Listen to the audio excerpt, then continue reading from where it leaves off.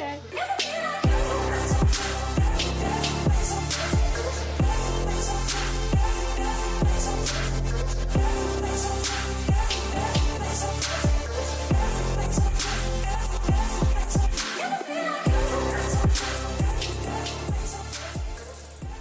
Welcome to We're Totally Not Okay. But that's okay. A podcast about the intersection between mass media culture and mental health. I'm Kaylee LeGrand. And I'm Tanya Bevan. Close enough. And this episode, super excited that we get to air our interview with Adam Whitener.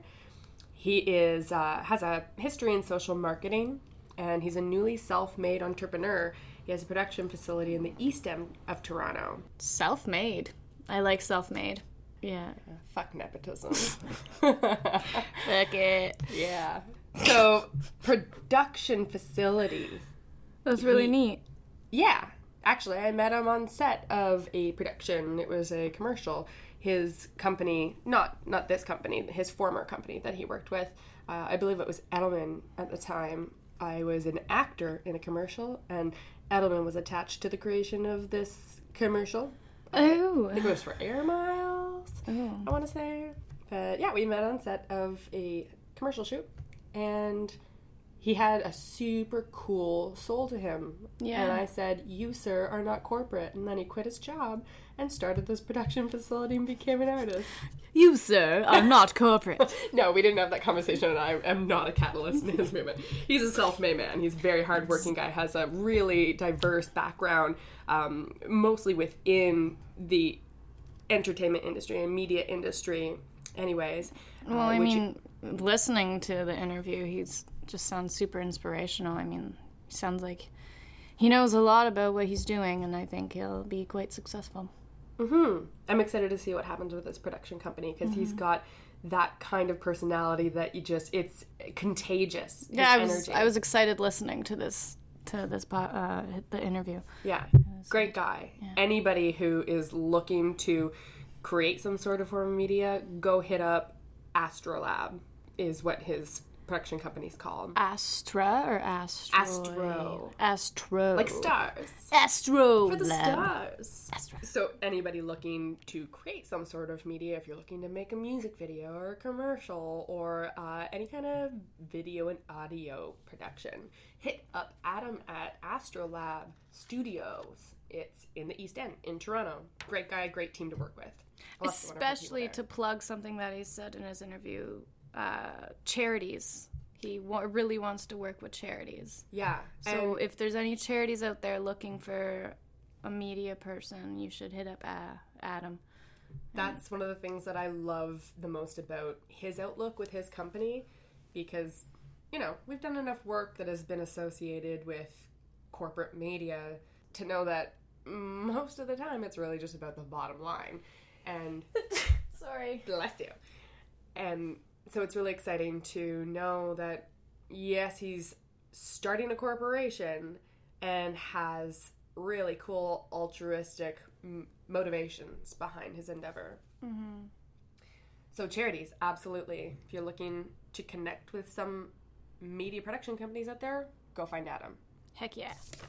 Trying to make sure that money is not the thing that guides you in your work is not an easy thing these days, when the monetary system is our system that we are ingrained in, especially with the way the world's taken a little bit of a turn to the drumpf. Yeah, in the dumps. It's a little dumpy. Yeah, it's a little dumpy. It's a little drumpy. Drumpy. Which is why we talk a little bit more about the personal experience he has had making this transition. Mm-hmm. He talks about the necessary ability to pivot his focus, even just when it comes to our lives as actors. Mm-hmm. If we're not booking constantly or in the slow seasons of the years, we have supplemental income, whether you're in the service industry or if you do have a corporate day job. Yeah. You have to be able to pivot your focus. And that in itself is not an easy thing to do. So we chat with Adam about ways that he cycles himself through those focuses via meditation and yoga and how he keeps that kind of composure. Yeah, how he, like, organizes each thing he needs to do throughout his day. He hits on this one topic that I know you and I have some personal difficulties with. Vendettas, difficulties. What's that thing? What's that thing that we shed a little bit of a tear over? Something called sleep. Yeah. I don't really know if that's in my vocabulary properly. I don't think I know how to spell it. Let alone as I take a sip of coffee. Right? What time is it? Oh, it's only 1. I've got about 2 more hours until I say no more coffee. If I want to try and sleep at a probable hour. Are you giving yourself a cutoff point now? I'm trying to. That's amazing. I've been doing it for a while, and then the other day I had a coffee at like 7 o'clock because I was like, I want to try this. It was like that MGT one at Thrive or whatever because it had like coconut stuff. MCT. Yeah, that one. It's really medium chain triglyceride, which is it's like the derivative oils of coconut oil. Yeah, which is lots really of good yummy. fatty acids. Yeah, really cool. But anyways, coffee at 7 p.m. bad idea if you want to try and sleep before 3 a.m. At least in my lifetime. You know what I had there that I really like? Oh, here's a plug for a new vegan vegetarian restaurant that's just opened up that love the menu. Really love it. Really love it. And it has been a bit of an inspiration for me to try to drink less caffeine. Yes! And do better with my health. Yes! It's really cool. Me too. They have really great smoothies and bowls there. But yes, they have this MCT coffee, which it's becoming a big trend now to put coconut oil in coffee. It's really good. It is so good. I'm obsessed with it. Like, I don't need milk anymore. No. I mean, you can put milk, but you don't need it. Yeah, It's delish. I don't. I know I'm supposed to put milk in my coffees because it's Really? super acidic. Yeah, especially on the stomach. But I didn't know that. I never put milk. that's what I was told by a physician. However, too much milk in your diet is also another bad thing, which we're not going to get into right now. Everything is bad nowadays. Anyways. I know. I've been doing so much research about nutrition because nutrition and sleep are two of the biggest things that affect your mental health. That affect your entire your overall well-being and how you're able to conduct your business. With my sickness, that's what my neurologist said. He was like, the 2 things you need to focus on is A, sleeping properly, and B, what you're intaking. He's like, you need to stop not eating what your body needs. Like, stop eating junk, stop drinking so much coffee, drink more water, like the simplest things. But yeah, I agree. The insane amount of allergies that I've developed over the years, which I'm sure I would have talked to before on these episodes. You know, the fact that all these near-death experiences I've had with my allergies and how the world's kind of like, she's still not dead? Fuck it, make her allergic to celery. What can we get her out with? Water sticks. You need water. Fucking water sticks. Like, they're, 90% water? Yeah. So I think 10% of whatever the fuck is in that you are dying from. That's the world just being like, is this girl a superhero? Test out the water theory. She's a ninja. Yeah. And what's cool is at this Thrive restaurant, there's actually I guess she's one of the owners. Yeah. Otilia. She wonderful human, really fun talking with her, and her background is in nutrition. And so I started chatting with her about all the different doctors and physicians I've been to, trying to figure out how I've developed these allergies and what they all are, because I still don't know everything that I'm that severely allergic to. Yeah. And she was able, in like a 10-minute chat with her, she was able to explain in layman's terms, but scientific enough for me to understand that it actually is what's happening inside me, how I developed these allergies. And she talked about the alkalinity, is that a word? Of your diet? I know what you mean by the alkaline, yeah. So the alkaline refers to your pH balance in your body, the same way that your body regulates itself in terms of temperature, and we very easily are able to tell whether we're too hot or too cold. Yeah. But we haven't come to immediately recognize the signs that our body is giving us when we do not have the proper level of pH balances. I believe it's supposed to sit at 7.356. Don't quote me on that. I'll have to 7.356 according to my calculations. Somebody tell me what pi is. And if it doesn't sit at the right alkaline level, pH level, essentially for me, I wasn't. I was eating a lot of acidic foods, thinking I was eating healthily. I eat a lot of nuts and grains. I do eat a lot of fruits and vegetables, but we don't realize how much of our diets have things that are more acidic as opposed to alkaline, like the nuts and grains and the meats and the carbs in our diets that actually turn into acid in our stomach. And if we don't balance it out, it'll start to eat holes through your stomach. Yeah. And what happened when you live on a diet of caffeine, because of the little sleep, you burn holes through your stomach, and then the things that you don't necessarily, that you may have been fine with before, like carrots and celery for me, leak through your gut. So you'll also hear things like leaky gut syndrome. Yeah, leaky gut syndrome. Basically, they're not. Oh my They're not goodness. staying. The things you're putting into your body are not going through the proper systems, and if they are interacting with other parts, if they immediately go through the lining of your gut, of your stomach, and into other parts of your system, those other parts of your system, your immune system says, "What the hell are you doing here? Get the fuck out!" and reacts immediately. Yeah. So, I have, over time, like the first time I guess that your body recognizes that, it goes, not supposed to be here. Second time's like, I remember you, I'm gonna fight. And anaphylactic shock is when it not only fights off the good, but goes into overdrive and just, you swell up. Yeah. Like a dumpling in Willy Wonka. Little blueberry. And so she was able to, like, I'm still drinking coffee. I can't believe it. I'm doing better. I'm doing the same thing as you and giving myself cutoffs. But I just really liked your, I'm doing better. I wish you could just see it was good. Because I carry such guilt knowing what the problem is, but still being addicted. Like, I've lived off of coffee for so long, knowing that it's not the greatest for you, but didn't realize how much of an effect it was having on my health. Ugh, guys, woe is me. That being said, I am making the slow transition to cut down. I've been drinking a lot more green teas. I've been having this thing. So the MCT coffee at Thrive that I have, instead of putting it in with real coffee, I think they use like an espresso base there, but they also have this dandelion Did you blend. try it with Or- the is that what it's dandelion called? tea? Dandy? Or the Dandy blend? Dandelion blend. Dandy blend, I think is what it's called. Yeah. Yeah, but it's like dandelion flower and stuff. It's an acquired taste. I like it, though. I like it, too. I dig it, but, like, you did it with the MCT? MCT oil, no, yeah. crap. They could put, like, okay. a little bit of coconut milk in. But you can't just, like, stir. I tried to do it myself with just, like, stirring it into No, you my have to coffee. blend it. You have to blend it. Yeah. It's so good when you blend, like, because it actually blends it together. But if you just put MCT oil in your coffee, you can see it separates. I don't know. I would still just drink MCT oil. Yeah, you can out of take the it. kit. Well, you can Yeah. just like fish oil. You can just take it like a You can. spoonful of it. It's healthy for you. Yeah. Up to a tablespoon a day or something. Yeah.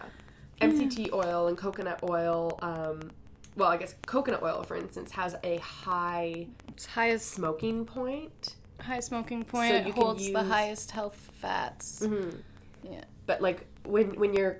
This For is other stuff cooking. that I didn't realize. When you're cooking or baking or using different oils, certain oils have a high smoking point, whereas others have a low smoking point. Yeah. And so if you were to use, like, first of all, canola oil, just get it out of your diet. It just Don't kills even your brain have it cells. in your house. Yeah. Even the hummus that I was buying, I realized it has canola Canola? oil in it. So I'm going to start making my own as well. Oh yeah, We're all totally. turning the nappies and it's amazing. Yeah. But there are certain things like sunflower oil or canola oil or saffron. No, I can't remember. No. Anyway, certain oils that I think sesame oil is another one of them. When you try to like use it in a pan to make an egg or stir fry vegetables, because it has a low smoking point, once you hit a certain degree, it breaks down the fatty acids in it, and that's how you get trans fats, which are super bad for you.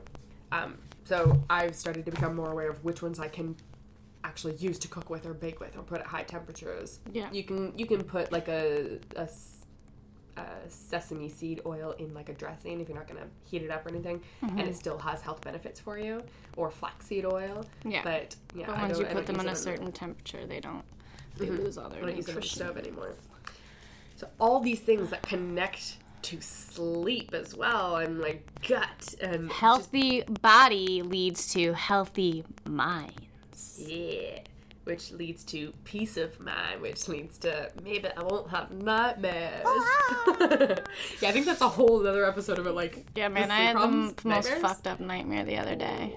Oh man! But then my mom translated it, and I was like, "You are so right. That is exactly what I'm going through." Does your mom decode dreams? She's just really good at it. She has like a bunch of dream books and like reads them, and like too. you know, I want to get into it. I kind of feel like I know what I'm doing. I don't know. Sometimes I feel like I'm kind of psychic because I kind of always know things. Like I have a really good gut feeling, but yeah. So no, I had a really fucked up dream. I'm sure we are a little bit psychic at least. Women are psychic. So are children, and we never really grew up. Yeah. We're little girls. Got Little fucking girls who see that we're like those two creepy twins in The Shining. show Oh my up. god. Maybe not that scary. No, we're cute. Yeah, we're cute weirdos. We should actually have somebody on the show who decodes dreams. I think that would be a super fun episode That'd and be interview. neato mosquitoes. I had a couple of friends who used to read energies. Oh, cool. Maybe we'll get one of them. I feel like I need to get my energy cleaned. Get my chakras aligned, you know? Like, where do we go? Any services out there that do they do like car wash versions of cleansing your aura? I know someone who's like a Reiki master. Yeah. Is that okay? I've done Reiki a couple of times. I think that's what it is. Is it like a car wash for your body? Pretty much. For your aura? It's like Yeah. They like they pull pull out the dirty chakras and clean them and spit shine them and pluck them back in. One thing I do want to mention about sleep in particular, my conversation with Adam, he actually sent me a follow-up email, ironically enough. You know, he was talking about being able to just like let things go and not worry about it and just being you and not what people think you should be. But he did send me a follow-up email, and he was kind of laughing about it. He's like, you know what? I know I said don't worry about things, but I spend part of my night afterwards worrying that like I may have said something that may offend some of the listeners. Oh no.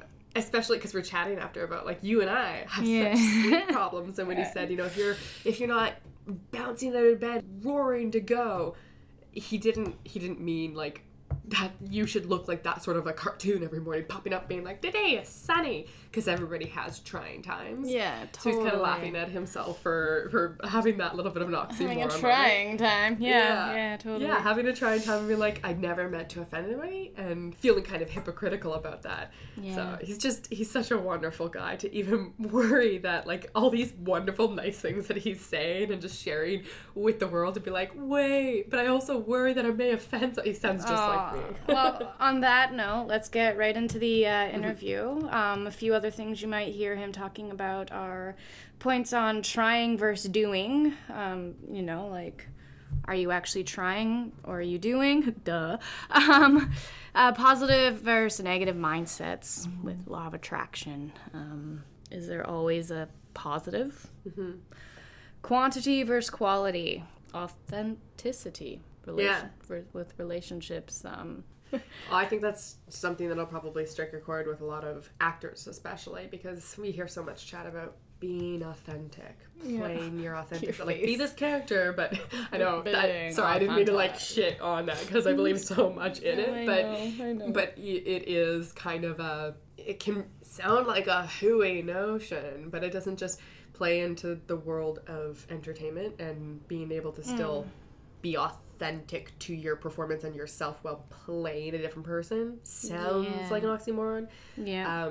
But it's something that Adam speaks very well too, in terms of daily life and how we do kind of put on different hats, play different roles depending on who we're interacting with, what relationships we're engaging in at any given moment. Yeah. I like the fact that it kind of leaves off on the end that, you know, sure, yeah, there's always a little bit of shifting and malleability, but to at the end of the day be like, cool, gonna do it again and be me. Yeah. You do you. You do you. Cool. With that, we bring you to the interview. I'm Adam Whitener, and I'm newly entrepreneur, social marketer by trade for about the last 8 years. I quit my job in an agency to start my own thing, and that is a production facility, a studio in the Film District. That's my big thing, and then I've also got that's about maybe 3/4 of my time. And then I've got I also manage an artist. He's a electronic music producer, so that takes up the other 1/4 of my time or so. So yeah, that's what I do. I did not know that. Yeah, varied, all over the place. Yeah, You are. A little bit of music, a little bit of film. Trying to stay within the creative space, but I like to spread my wings and do lots of different things. So that's kind of what I'm all about. So. You're gypsy at heart. Yes, Me too. totally, I love 100%. Yeah. Did you start off in the creative industry? How did you get to where you are? Yeah, so I was working in social marketing more from a client and strategy perspective. And what I was noticing was that I was kind of on the wrong side of the equation when I was working with, I'd be in a studio working with creative teams and seeing what they do and realizing that, I kind of wished I was on that side with them. I was good at what I do, I think, but ultimately I felt lacking as far as my ability to have a creative output and creative influence and just to be around that kind of work more often. Mm-hmm. And it was in agency that I saw there was a need for this type of studio model that I'm creating now. And the real impetus for why I'm doing it is that it's going to enable me to really be around people who are super passionate about what they do, are excited about their work, love to create awesome content, and I'll get to be part of all of it. So when I'm in the studio, for 12 hours a day, I'll be around, various projects and really get to be a part of that. So. And it sounds like you do have a passion for specifically music when it comes to creativity, but your studio isn't just music related, correct? Correct, yeah. So it's really designed for video. We also do have an offering for photography, and we do have a small recording space as well. Not really for music, but more for podcasts, potentially ADR recording, various things like that. So it's we have a small sound booth. You could bring a guitar in there if you really wanted to, but it's more for vocal type stuff. Stuff like that. Second interview with you from my podcast. I'll bring a guitar in. We'll just make it all musical. Try to fit every different type of creativity into it. Yeah, 100%. No, that and I mean that's exactly with that space specifically with our audio booth. That's exactly the kind of thing we're going after. Is podcasting is a growing industry. Mm-hmm. Thankfully, again, it's kind of made a comeback, I think. And so a comeback, big time. Yeah, I mean, podcasting was huge. In 2006, 2007, it was massive. Then visual forms of media kind of took over and people sort of thought podcasts were going away. I actually used to co-organize an event called PodCamp Toronto, which was, it's in its origins was all about podcasting. Now, by the time I got there to first volunteer and then slowly work my way into the organizing committee, it was already really more about social media and various forms of social media, less so just, audio and podcasts. So it kind of moved away. But in the last couple of years, it's actually starting to transition back, and more of the sessions are actually about podcasting now again. So it's definitely making a resurgence. Why do you think that is? I honestly don't know. I think it's probably just the quality of content that people are being able to find now. So there are a ton of too many podcasts, but just like anything in content, there's too much of it out there. But through, with iTunes and various tools like that can help kind of aggregate and, make suggestions for you of some of the more popular ones, people have been able to find some really great, inspiring, funny, entertaining podcasts out there. And I think that's probably a big part of why. The other thing is that, you can throw them on your iPod and listen to them on the go. And you could be on the subway, you could be anywhere, you don't need a connection for that. And, that's obviously one of the downfalls of video is, you can only consume it in certain spaces. Without audio, it's kind of useless most of the time. So this is something you throw it on your iPod and you can listen on the go. And I think that's probably a big part of it too. Yeah. I find that I do the exact same thing. I've become obsessed with podcasts. Only recently, didn't really start back in 2006, you said, is when they were really big? Yeah, they're huge, yeah. I think I started to become aware of them, but probably was on that same train that had them die off for a little bit, thinking, it's just another thing. Right. I don't know if it's really going to pick up. But even within the world of podcasts, I mean, it's just another medium. It's another way to convey information or create content. But even within the world of podcasting, it's so segmented. You can find a plethora of comedic style podcasts, or if you can listen to Freakonomics or This American Life, obsessed with that. I listen to also Script Notes. You can find specialized podcasts 100%. That people are becoming addicted to, and people are able to grow their name or their business through too. For sure. And I think that's actually another great point is the different niches that exist out there and that are very tailored to a certain type of audience, that you almost feel that they're speaking to you directly. It's very personal and intimate that way, because the way that they're produced, they're able to get very focused and hone in on one thing. And don't have to spread their wings too broadly and say, oh, we're kind of talking to everybody. They kind of know who their audience is, and that's who they're speaking to. And I think that's also a big part of why they've grown so much. Yeah, it does have that kind of, weirdly, that harkening back to how transistor radios and how they started bringing nations together, and you could hear voices from across the nation. Before we had television, it was really voices. Yeah. That it was the audio that carried across and carried across borders, and it feels almost like we're not necessarily moving back into. Well, I do feel like we're moving back in time a little bit in very many ways. But, sure. But this is our modern version of kind of a new wave. So it's interesting that we kind of became obsessed with social media when podcasts started to sprout out. Why do you think we became obsessed with being on platforms that weren't necessarily in the hands of gatekeepers, quote unquote? Sure. Well, I think it's very experimental in nature. All of these things are, and I think that around the time that podcasts had really blown up, another format that was really blown up was blogging. And I think that when people were looking at it as a marketing tool specifically, or as a way to drive interest in what they were doing, they were seeing the results at that time that blogs were very, very effective and could be, produced with even less, right? Did you have a blog? I've had a couple of blogs over the years. Nothing like, they're collecting dust in a corner somewhere. I don't even know if the domains are active anymore. Yeah. I dabble in too many things. That's probably one of my downfalls, is that, and that, of course, makes it tough to stick to one thing. But I have had a couple of blogs over the years as well.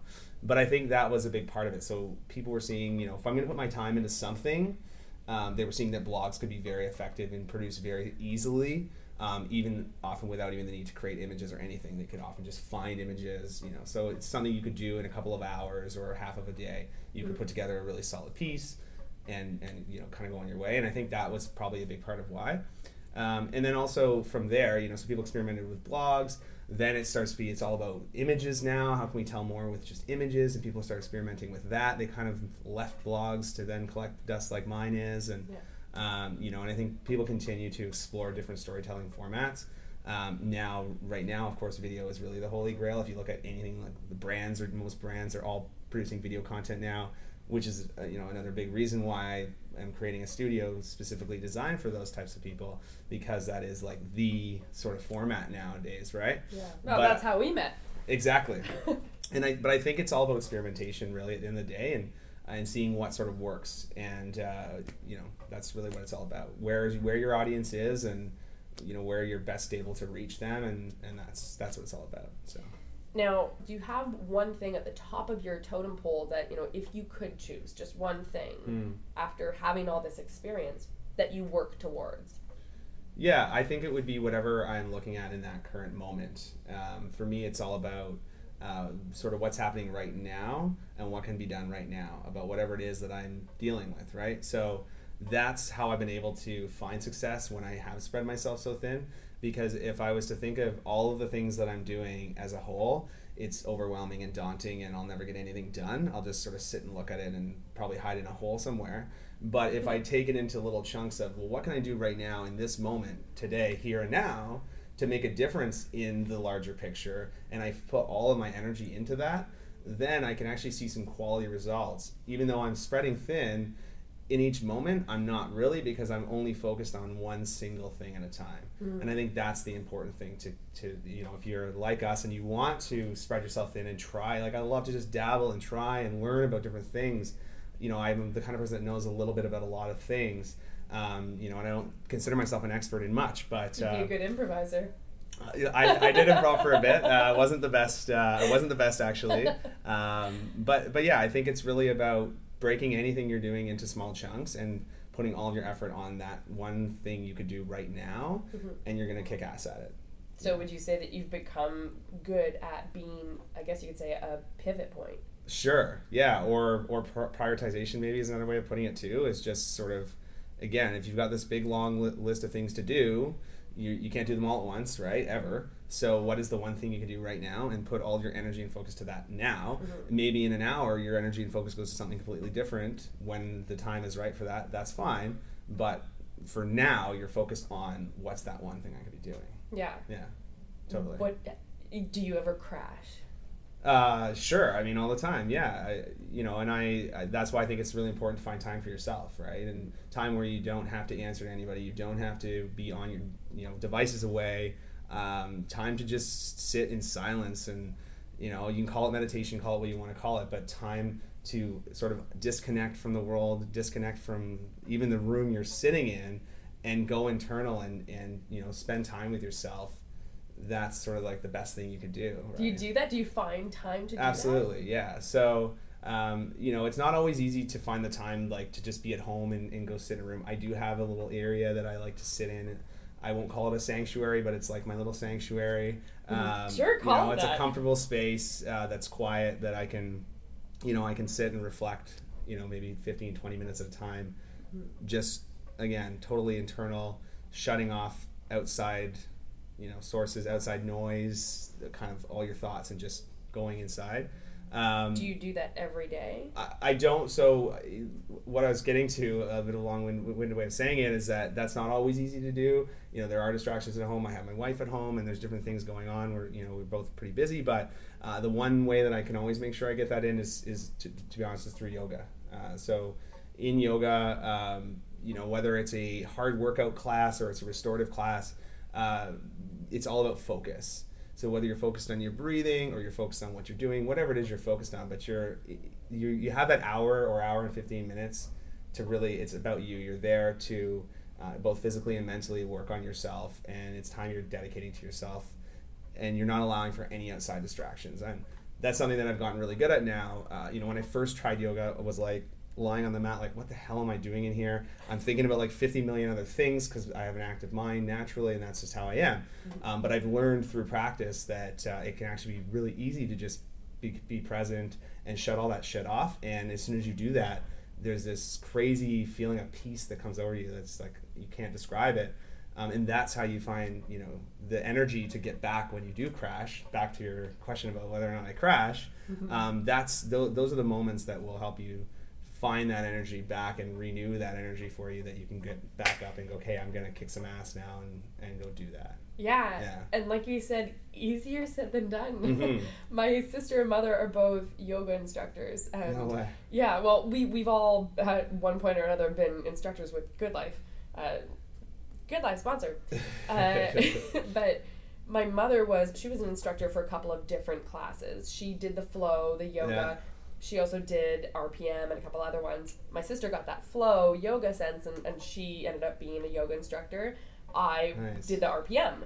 I could do the cycling classes, and I taught those, but I struggled so much with the yoga, not the physical movement, the Tai Chi and Pilates that are incorporated into their classes, but at the end, when they had those 10-minute meditation, oh, sure, I couldn't even hold on to those words in my head, because I would be so unsettled trying to force myself to just stop, to lie there and not necessarily clear your mind, because that's not always the goal. Right. It's kind of a goal-less experience. Exactly, that's right. But I always found myself looking around at people and going through the list of things to do in my head. I'm like, is nobody else? No, nobody's freaking out, and like, you're not having difficulty with this. Okay, cool.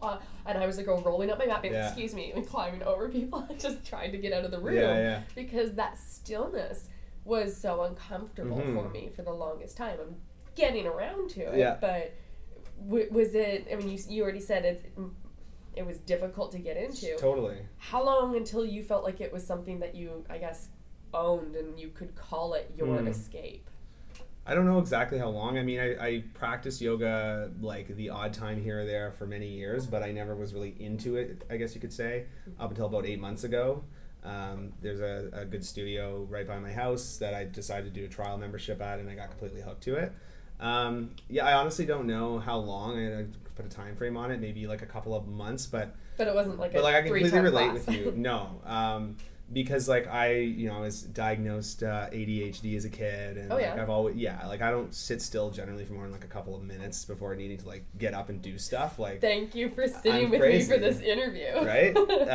Like I'm the same way, and I think you're totally not alone, by the way. That I think most people are lying there thinking, oh my god, and they're thinking about all the things they have to do, and they're thinking like, what the hell? Why aren't you guys all fidgeting? Why aren't you the only one who's moving around? So you're definitely not alone there. I think the key with that stuff, though, to be honest, is to let go of trying.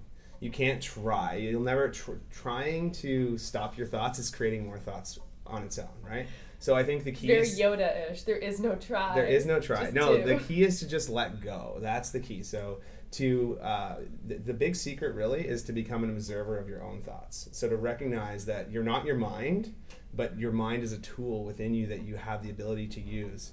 Now you can let it control you, or you can become a little bit more harmonious with it and become an observer of the mind. And once you do that, and you recognize that, hey, these thoughts that I'm having aren't me. They're part of me. They're coming from my mind, but they're not me. My conscious self, my inner energy, is truly who I am. And when you stand from that point of view and look to those thoughts, they basically just fall away. You don't analyze or judge them too much. You just let them be. Yeah. And when you do that, they just fall away on their own. If you try and take over them, or you say, I'm going to control my mind, you can't do that. It's a battle you'll never win. It's like trying to grip sand. Correct. Exactly. Slipping through the fingers. 100%. I think the best thing you can do, the biggest thing you can do is learn to become an observer of your own thoughts. And you'll see the magic in that, that literally those crazy thoughts will just disappear. And then you'll be observing nothing really, just the stillness in the room and the peace that you're feeling and how relaxed you suddenly feel. Yeah. It's an amazing experience. Once you do it, once you find that, again, I can't put a time frame on it. I don't know, and I don't know when the moment was for me either. And it's different for everybody. Yeah, and there wasn't like a moment that it clicked and I was like, I suddenly get it. It didn't happen like that. It was just kind of, slowly over time, eventually you just get to that point where it does kind of make sense to you and you can just sort of let go of thought. It's so hard to find your quiet spot, especially when you get kicked out of a room and then shoved into another room, which is what just happened to us. So now we're in a different pod recording, and you'll probably notice with the sound. But to get back to what we were talking about, it's kind of interesting how meta of an experience that was. I have difficulty with finding that space where my mind isn't interrupted, because I find that I'm constantly pivoting in my head because I have so much on the go. And the meditation, I like that idea of taking a look at all those things that are bombarding your mind as cars on a highway, and you're just sitting by the highway and watching them go by. Great analogy. Yeah, I'd like to say it was mine, but I got that from the meditation app that I was using. Yeah. And when you spoke about separating yourself from your thoughts, taking a step away from that or outside of that, it also makes me think of how Tony Robbins describes his brain being essentially an employee for him. Yeah. That it works for him. That's right. That he's the one who's the boss. Yeah. Yeah, which I think, I think few people can have that luxury of being really in control. I don't think that should ever be your aim, to be in control necessarily of your mind, but to be more, in harmony with your mind, I think is what we should all be striving for. That's a better way of looking at it. Yeah, when it comes to meditation too, it's one of those things you can't really try to meditate. It just doesn't work that way. All you can really do, I think the best way to experience it is to sit in silence, to not have music, not have no apps, no guided, nothing, to just sit there and find comfort in the discomfort that you're surely about to experience, because you're going to sit in a position for 15 to 20 minutes and your legs are going to fall asleep and all of that. But to find comfort in that and to be an observer of your thoughts. If you do that, it becomes very easy to meditate, because again, when you observe your thoughts, they seem to just kind of fall away. They don't become so pronounced. Whereas if you are your thoughts, that's all that's there. There's no escaping that ever until you become the witness. And as soon as you do, they're gone, and suddenly you're just sitting there in pure bliss. It is insane to try to think about if you consider the number of thoughts you have on a daily basis, or just within an hour, if you actually try to focus on them, to harness them in and to analyze them, which is I think what I try to do, and which is what drives me to this point of thinking I'm going insane. Like I've had moments like that, and I get into very anxious states. You know, I get into moments of, you know, having to remind myself, okay, this is either something I need to pay attention to, or it's just an anxiety attack. Exactly. And labeling it that so that I can step outside it. Yeah. What's interesting is that our world, what we've created for ourselves, is that kind of bombardment with messages in every way we possibly can. On our phones, all the ads that are popping up, walking down the street. We live downtown Toronto. Dundas Square is literally just a Dr. Seuss world of messages. And to think about how difficult it is to just do that on an individual basis with your own thoughts. What's your opinion on how we have proliferated that into our societies, the way that we live? Well, I think that, you know, overall, as a society, we look externally for identity and to feel that we're okay, you know, that we're doing the right thing and that we're doing the accepted norms. And I think that's really where the issue is that we're consuming all these things because we think it's making us better, it's making us smarter, it's helping us to identify who we are. You know, I think if we could let go of that a little bit and just be okay with who we are as we are, and not have that be defined by some external factor, such as your culture or your upbringing. You know, that to just be, really, just to be. You know, you know, a great author, Eckhart Tolle, who I've learned a lot of things from, you know, one of the things he says is, you know, to spend less time trying to be human and more time just being. So if that it makes any sense, I hope it does. But really, it means to not try and do what you think makes sense based on what others are telling you or what you're reading or seeing or hearing, to define who you are and to be human, right? And to just accept being as it is all the time. The sort of the isness is another thing. It says the isness of now, to just be at peace with it and accept it as it is. Yeah. That's not to say to give up your dreams and to just say, well, screw it all, I don't care about anything. It's really quite the opposite. It's more about, you know, when it comes to the isness of things, is looking at, again, in small chunks and moments, like, what can you do now to have an impact on things? That's what it's really all about. Well, it's difficult to have an impact, to cut through that noise, even when it comes to a professional setting. So, for instance, when you work in a creative environment, if you're creating ad work, there's already so much ad work out there. So it's now become this world of competitive punch-throughs of those billboards and those digital streams. It's insane to think that we're trying to create more of it. We're trying to figure out how to stand out in that way on a large scale, also on a personal scale, like you said, to be able to find that identity and to be able to stand out for yourself or to stand out to others if you're just trying to win a job, to get through an interview. Exactly, it's on every level. And I guess that's kind of a chicken and egg situation. Which one came first? Did we teach ourselves to have these mindsets by putting all these bombardments of messages out there, or did all of that sort of media come up because that's how our minds work already? Yeah, I think it's probably that more than anything. They probably feed in. It's cyclical, I'm sure. Yes, exactly. It's not chicken before egg or other way around. They're together in a swirling tornado, just going. They've been blended in a blender. Yes, correct. I don't know, some external force probably created. Yeah. I hesitate to say God, because spirituality is a whole other conversation. Yeah, I mean, we can get into that for sure, but I feel like that would be like another interview, another episode. Absolutely. What would you say?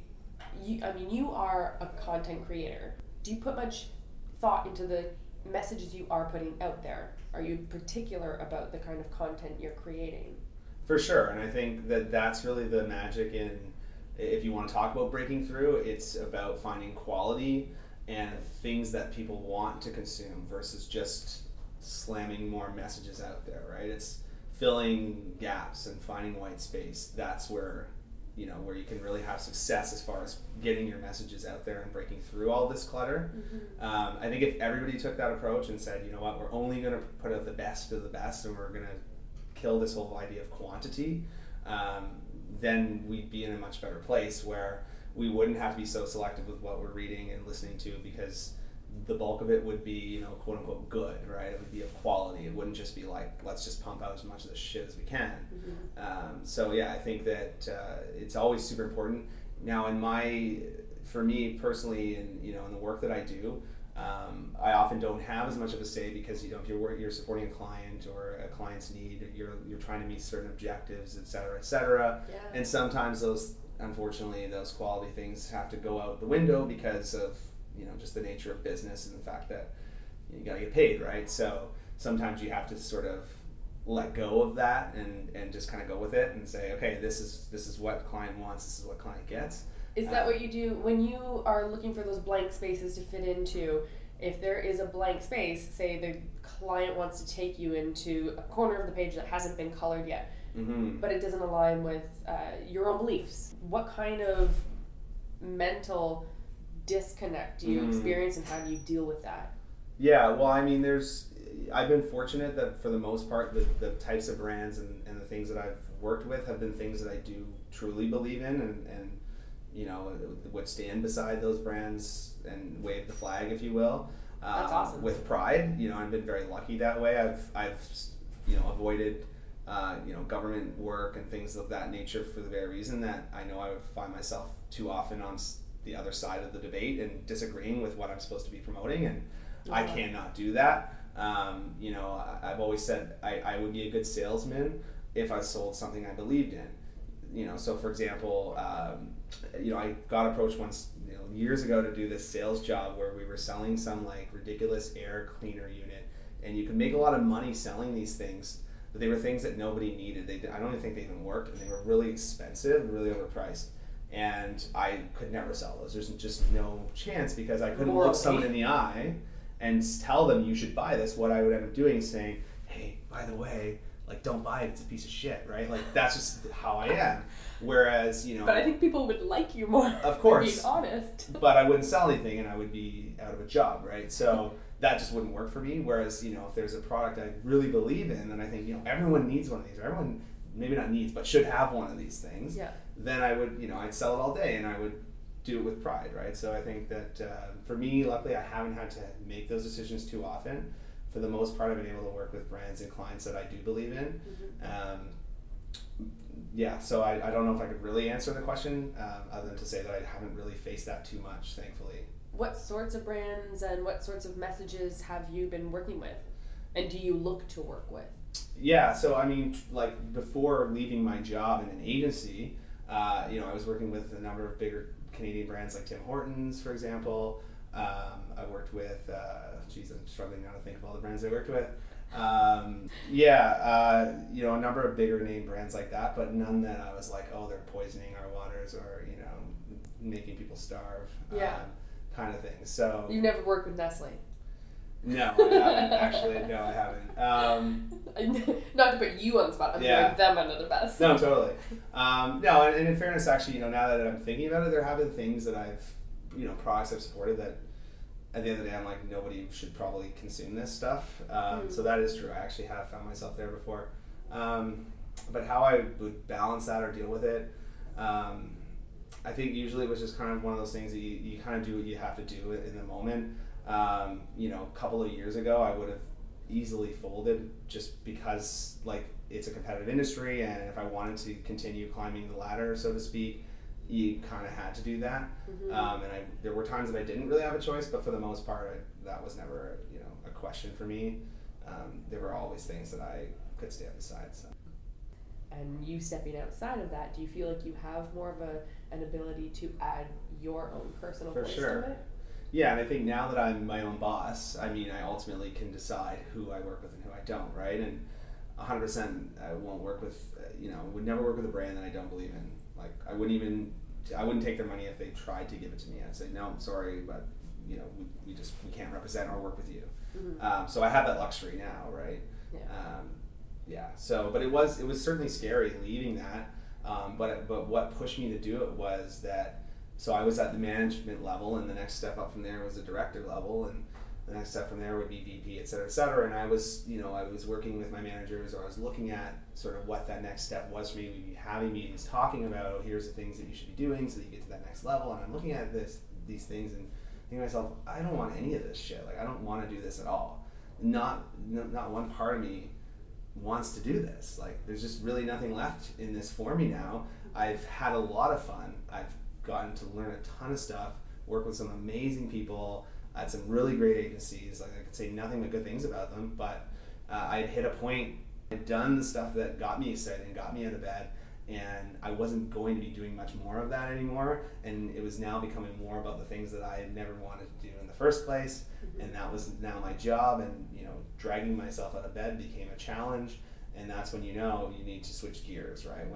When you hit snooze on your alarm more than once really, if you hit snooze at all, I think you need a change because something's not working for you. You're avoiding the day, you don't even want to get out of bed, that's a big problem. And now, if that's not related to your work, that's a whole other story. But if it's because of your work, the fact that I have 4 alarms set every morning to make sure I and don't take it the wrong way. I don't want to offend people at all. That works for some people. But what I've noticed for myself is that I go through times in life where that is the case, that I need 4 snooze alarms, and usually if I look at why that is, it's because I don't want to face my day. And when facing my day is usually about the career that I'm in and what I'm doing, right?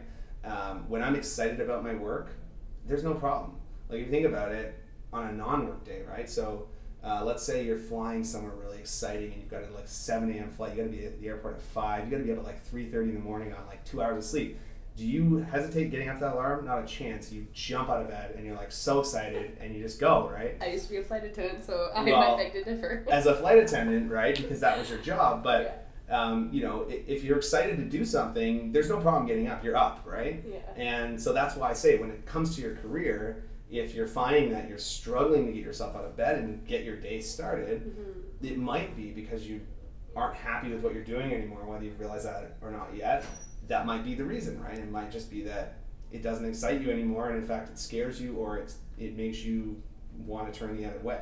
And that was certainly the case for me, that I was really struggling to just get up and go start my day because I didn't want to face any of the things I knew I was going to face that day. Not because I was like, oh, I'm just going to run from my problems kind of thing, but there was just no passion in it anymore.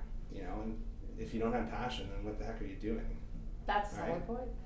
Yeah. Following your passion. I think the alarm factor is an interesting topic to bring up, because hearing you talk about that made me reflect inwardly, wondering why I go through ebbs and flows, but I think I'm in one of the ebbs right now where I'm like, why am I always tired? I'm drinking more coffee on the regular.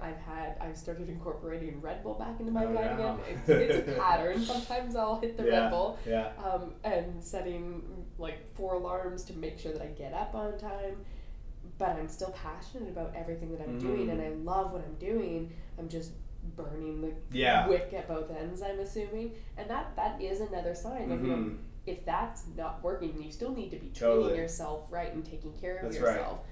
It's probably another reason why I don't do the meditation part so well, because I've developed this pattern or this habit of just being on all the time. Being on. Totally. Yeah. And what I will say to that, because I don't, again, and I feel like I totally threw so many people under the bus when I said that, if you do multiple alarms. Great point.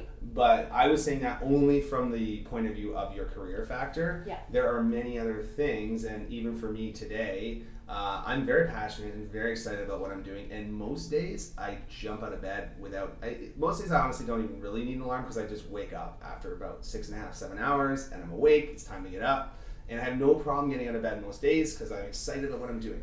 But there are days where I've got some big decisions to make that day, I've got a lot on the go, I'm a little stressed out, and those are the times that I find myself hitting the snooze alarm and trying to find refuge under my blankets where I'm cozy and away from the scary world that I have to go face, that happens to me even now, and I'm not working for someone, and I'm not doing something that I hate doing. I love what I'm doing. That's just life. So that's just life sometimes. So in fairness, I will say that is very much the case. So many insomniacs hate you. I'm kind of retracting my statement a little bit here, but... no, you're clarifying. Yeah, I'm clarifying. It was specific to the context. Yes, exactly. Thank you. Speaking of context, Mm-hmm. your content that you do create, contextually, how do you fit in? Where do you get to find your creativity? I don't know. I mean, right now, it's kind of an open canvas for me. I'm in the process of launching this thing that I'm creating. So I haven't really gotten to the point to figure that out yet, to be honest with you.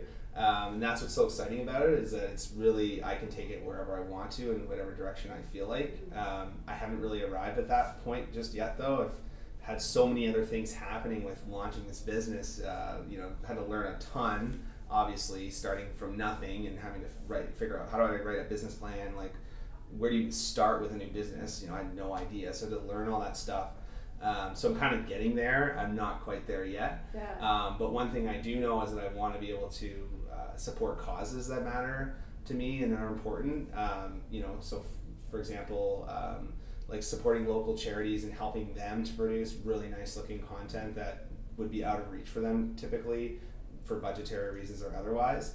And so I'm definitely gonna be looking for a couple of key partnerships in that respect where I can have an impact on something that I truly believe in, and offer them something that they wouldn't have had access to usually. So that's where I'm headed with it, but I don't know exactly what that looks like right now. I haven't defined it yet. You're going to develop it organically. Yeah, it will. That's how that's how I think for me most things in life, how the best things in life usually happened organically, not because I was like so set on that and I'm going to make this thing happen. Sure, I've had success when I've done that, but for me that hasn't always been the best way to find success. Half the time things just kind of, if you let them, things just kind of fell into place for me. I don't know if I got a horseshoe up my ass or what, but that's truly, I believe that if you try too hard, just to you put too much pressure on one thing, you're kind of setting it up for failure. Versus if you kind of just go with the flow and let things happen naturally, they will for you. As long as you're harboring the right energies, right? So if you're emitting a lot of positive energy and you're surrounding yourself with positive energy, that's really all you need. That is the ingredients that are going to bring you success and help you find success. That's what brought you to where you are today. I'd say so. I mean, I've changed a lot over my life, as we all do. And I remember being a really shitty, snot-nosed kid and kind of being an asshole and not really caring what anybody thought and just doing what I want when I want and being a bit of a dick, really. And I used to get a lot of that negativity would come back at me, right? And I don't know when I realized it, but there was a moment I remember where it dawned on me that, hey, like, if I care about people, they care about me back. And like, if I'm positive and I admit positivity comes back to me. In one of my first blogs, back to you asked me if I ever wrote a blog, I had a blog for a while that was all about positive thinking, and I was just sharing examples of things people could relate to in their everyday life about how positivity can impact your day, and how if you were to basically you could look at like the same path at the start. If you took that path with a very positive mindset, it would go one way. If you took it with a negative mindset, it would go a completely different way, and the end result would reflect that. And so I learned that's what it's really all about for me. And since that awakening, if you will, and realization, am I always positive about everything? No, obviously not. There's still things that I'm like, what the heck is that all about, or whatever. I'm not positive about everything, but I try to see the positivity in everything, like literally everything. Sometimes the shittiest thing will happen to you, but there's always a positive in it. If you look for it, there is always an upside to every situation, like hands down, guaranteed. I don't care what it is. I could tumble down the stairs when we walk out of here, I will find a positive in that. Is there wood to knock on right now? Makes me nervous. No, honestly, I truly believe that. And generally, the positive will outweigh the negative as well. I've always found that. So. You don't think that there's a balance, a karma balance, that there is yin and yang and they're equal? There is. Well, but then, the positivity and the but I don't know if they're always necessarily equal. But there always is a yin and yang to everything. Yes. So, there's that old saying, like, when there's light, there must be darkness too, right? Without darkness, there is no light. That applies perfectly to what I'm saying right now, is that, like, no matter how shitty something seems, there is a little nugget of gold within that that's there for you to discover, if you so seek it. If you just say, oh, you know what, I'm doomed, I have the worst luck, then that's what you're going to have. You're going to harbor that, and you're going to have the worst luck. That's just the way it works. Whereas if you try to see through the crap and see what is the good in this, you'll find it. Yeah, Makes me that's think been of my experience. that story about two different wolves, the positivity and the negativity, both represented as wolves, and a mother telling this story to her child, and the child asking which wolf wins or which wolf grows, and it's the one that you feed. Right. So that's right. Exactly. So yeah, maybe if you do feed, or at least if you're putting your awareness on the positivity, whether 100%. Or not they're in equal balance. That's right. It's more about that awareness and where you place it. You've got it. Exactly. 100%. You get to decide at the end of the day, right? Where to put your focus. Yeah. And if you focus on the negativity, that's all you're going to see. I think it takes some, like we said, to bring it full circle, it takes effort to figure out how to train your eye to focus on that, to be able to lay in the stillness, or to be able to cut through the noise of the bombardment of messages, or to be able to choose what kind of message you want to consume that is out there. Right. Yeah. Yeah. And I think it also comes down to the lens that we all apply to things, right? I mean, we could both read the same thing and take something completely different from it, because we have different external factors that are coming into play. And again, I'll call that the lens that we see things through. My point of view differs very greatly from many around me, because of different factors that put pressures on what we see, or influence what we see, right? So yeah, things are never so black and white, but you can kind of decide what perspective you want to have on things, and not let that come so much from external factors, and let that be more about just from deep within you. And I think that's another path to sort of being at peace with all of this, and not being overwhelmed by this bombardment of messages that are coming at you, and just feeling like, you know what, I am okay, I totally got this, like there's no reason to feel otherwise, And it's okay to not feel okay. It is totally okay to not feel okay. I don't feel okay like half the time, right? I mean, I go through ebbs and flows, like you said before. Some days I feel like I'm on top of the world, like, oh my god, I'm kicking ass, look at me go, I'm gonna be the best, oh my gosh. And then other days I'm like, oh man, what am I doing? Like, holy shit, I am lost, I have no clue. But that's a negative thing, right? That, oh my god, it's overwhelming.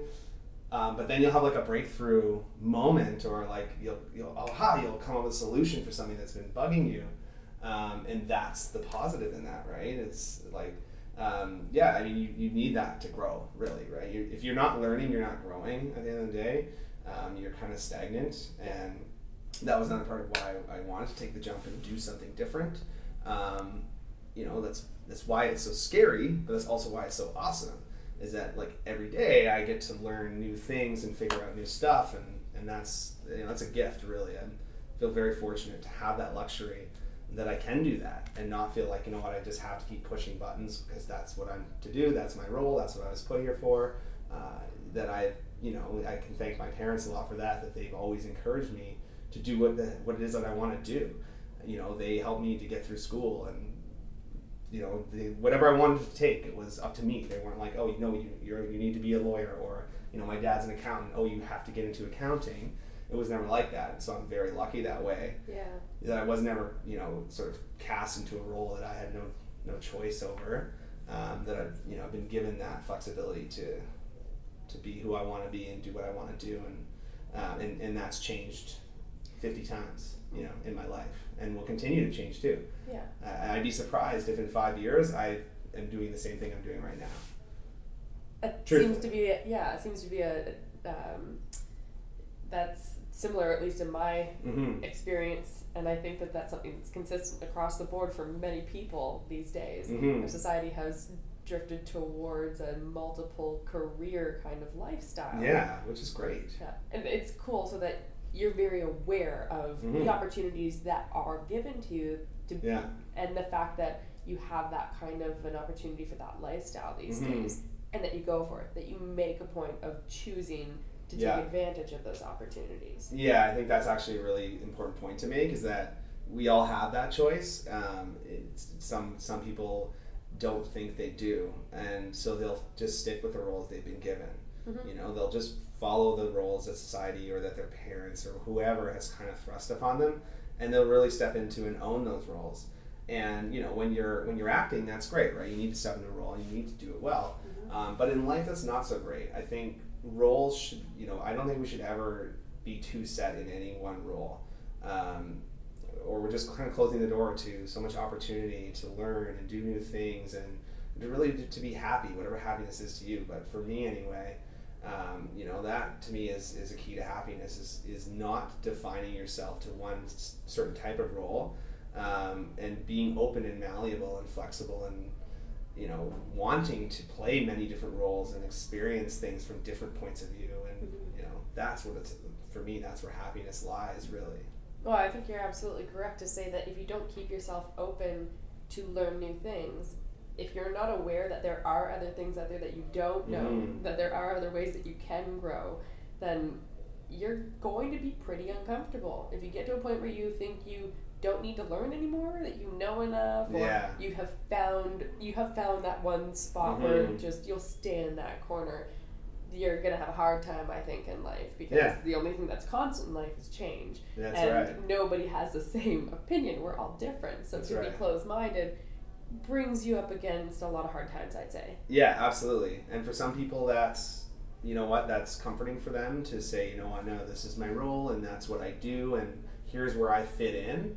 They find comfort in that, and I won't slam them or say that they're wrong in any way. That if that's comforting for them and makes them feel good, or if you find a job that makes you happy, then great, yes, sure, stay with it. Yeah, but even then, I would say to not let it define who you are, because at the end of the day, it's not who you are. It's a part of what you do, but it's not who you are. That's the big distinguishing factor. I think that is dangerous grounds. As soon as you define yourself with a role, that can be taken away, or with some sort of external source, that can be taken away. Absolutely. Or with the compliment of somebody else saying that you look good, that can be taken away if they change their opinion. If you depend on external sources, external reasons, external 100%. Factors to find your own happiness or to find your own identity, that's a very dangerous space. Unfortunately, 100%. Because of our understanding with that psychology, our society has co-opted that understanding and put it back into advertising and told us what, like you said, what to buy to become happy, where to go, what kind of 100%. Vacations to take, and absolutely. So it's a bit of a backwards world that we have, and that's another reason why I think it's cool that as a creator, you do choose to step outside of a system that you're very aware of and to create your own messages and choose who you do want to work with. I think that's an important factor in making any kind of change for yourself or for the world. Yeah, absolutely. And it's a very empowering and amazing feeling too, to be honest. Like it's, you know, I'm so happy that, again, that I have that, I'll call it the luxury, or that, you know, that I realized that I didn't have to be somebody that others wanted me to be, that I could be whoever the heck it is that I want to be, is a very liberating thought and feeling. And it's amazing. And yeah, I think, you know, the answers to who you are lie within you, not outside. And as soon as people realize that, they will immediately have an awakening that will free them from so much burden and shit that just they don't need in their lives. And to your point too, the point I wanted to make there was that nothing is forever, right? You know, and that's why so many, you know, we'll talk about actors for a second. I think, you know, so many actors end up having all kinds of mental health issues and addictions and abuses and things like that, is because they become that person that, you know, that celebrity that everybody makes them. They become who the magazines and so on are saying that they are. They become that person. And then as soon as that celebrity falls apart and nobody cares anymore, they don't know who the heck they are, because that's all they know anymore. That is who they are. They are that celebrity, and they built their life around that. And now they're at a point in their life where change is very difficult, and they suddenly lose this.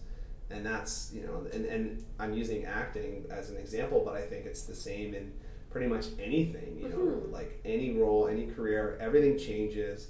Nothing will be the same ever, forever.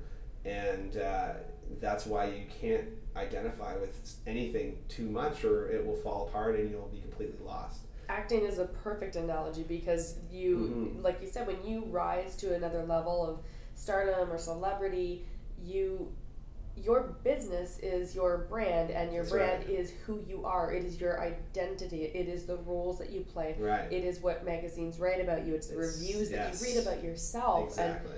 And so these are all just different pieces. It's like you've taken the mirror of yourself and shattered it. And now all these different forms of media and other people, like critics and just your fans, whoever it is who says something about you, who tries to shape your identity in some way, is picking those pieces of the mirror up and holding it back to you, and you're looking at this kaleidoscope of yourself. You're trying to understand now. You're seeing yourself through other people's eyes. Correct. And that's a disconcerting thing. That's a very uncomfortable way to try to understand who you are. But that's what most of us do, right? And it is. But like you said, when you decided to when you realized you got to choose who you are, and you found that sort of blissful freedom, it sounds like a simple concept, but it's crazy how deep those waters run. Yes, for sure. And it's true. It's hard to not only be in an industry where you're constantly facing rejection on, literally, I went on 2 auditions this morning, and it's not like you get rejected in the room right away. Sometimes you feel that. Sometimes it's like, you get the sense they're not going to call me. But then you also get to go through, like for me personally, I've had multiple experiences where my loving and supporting parents, like my father who is very opposite of me, he's a military man, so he tries to support me by saying, how was your audition? Did they like you? Did they hire you? It's not the same as an interview. Right. It's not the same as what he would have experienced going up in the rankings of military, where everything's a little bit more rigid and a little bit more black and white, and you make the decision then and there. No, you get to either maybe hear back from them or never hear anything again. It's like if in the dating world, it just goes to you. Totally just done. All these different ways of feeling rejection or having other people judge you, and trying to not take that in and take that personally. Internalize it as some make it sort part of of your identity. Exactly. It's tough. It's not just the acting world, though, like you said. No, I think it's anything. I mean, if you think about, just the different roles that we all play, and how I think I know I can relate to this for sure, like how I would talk to, let's say, my boss versus somebody who's a direct report to me, right? My tone and the types of words and the way I would say things is completely different. And that's because what I'm doing in that moment, which is not a good thing, by the way, is I'm sort of projecting what I think, how they see me. I'm giving that back to them, and they're doing the same thing. We're both playing this little game, which is so inauthentic, really. At the end of the day, so many of our interactions with other humans is very inauthentic because we're trying to project and be who we think they think we are. We're trying to give that back to them and play that role for them. Whereas if we said, screw that, I'm just going to be me and do me, we'd have a lot more authentic, sometimes uncomfortable, I'm sure, sometimes we might offend others, whatever, but we would have a lot more authentic relationships and authentic engagements with each other if we all just threw away that baggage of trying to be who everyone thinks we should be, or who we think people think we should be. It really gets confusing, the thinking. So much thinking. If we just let go of that and just be who we are, and don't try and play those roles every time, we would be a lot more authentic. And that's something I'm trying personally to do a lot, because for a long time I thought it was so great that, oh man, I'm just so able to get on different levels. Like, that's what I'd say. Like, I'm really good at like being at the level of whoever I'm talking to. So like, I will, do what I have to do to be at that same level of that same person. And, in some ways that's a great thing. Like, being able to relate to somebody who, looks up to you and get on their level, so to speak, is definitely a good thing to be able to do. But what I realize is actually it's not me in those scenarios. It's me being playing a role or playing a character, being somebody else other than myself. It's not my true self in those moments. Yeah, you're putting on a different hat. Yeah, and I've done a lot of that. I'm trying to do less and less of that and just be me all the time, no matter who it is I'm talking to, and not apologizing for it either. Yeah. They're not always going to agree with me, and that's totally cool too. I don't think you're alone in that kind of challenge. I think that we've taught ourselves how to do that too. Culturally. Yeah, 100%. Socially, yeah. It just comes back to the trying to get rid of the thinking, all the thoughts, clear your head of those thoughts, to find the stillness, to find that authenticity. Yeah, and the key in there again, I think I've said this already, but I'm going to say it again, is to not try, is to just be. That's it. And I know it's definitely a lot easier said than done. Yeah. But I'll go back to my point about being an observer of thought. That is something I think most people can understand once they try it. If they try and look at their thoughts from a third party point of view and almost like become not somebody else, but you know what I mean? Like to your point of watching the traffic. Once you do that, then you really I think then it's like, okay, I get this. It makes sense now. And then that's when, so there's no trying and there's no thinking about trying or thinking about thinking. That leads to more thinking. Yeah. It's about instead just watching your thoughts. I like that. I feel like that should be the tagline. That should be our closing line. Seeing as how my phone's literally about to die. That should be the closing tag for you. Stop trying. Yeah. No, it just sounds so negative. Out of context, it sounds bad. I know, but it's catchy. And I love it. Sure, if people want to take it as us saying you're trying too hard, you are trying too hard. I think so, though. I think we are. And, like, you know, I'm in a role now, like, I'm launching a friggin' studio business. Do I come from a studio background? No. I'm going to learn it and I'm going to figure it out. What I do have is passion and drive, and this is something that I want to do, and I'm going to make it a reality. Yeah, I'm going to have many hiccups along the way. I'm going to screw things up because I don't know what I'm doing a lot of the time. But that's okay. Like, that's what I realized, is that it's okay to not know. And when you realize that most people are just kind of winging it anyway, right? Most people will wear a face that says like, oh no, I totally got this, but inside they're like, I have no idea.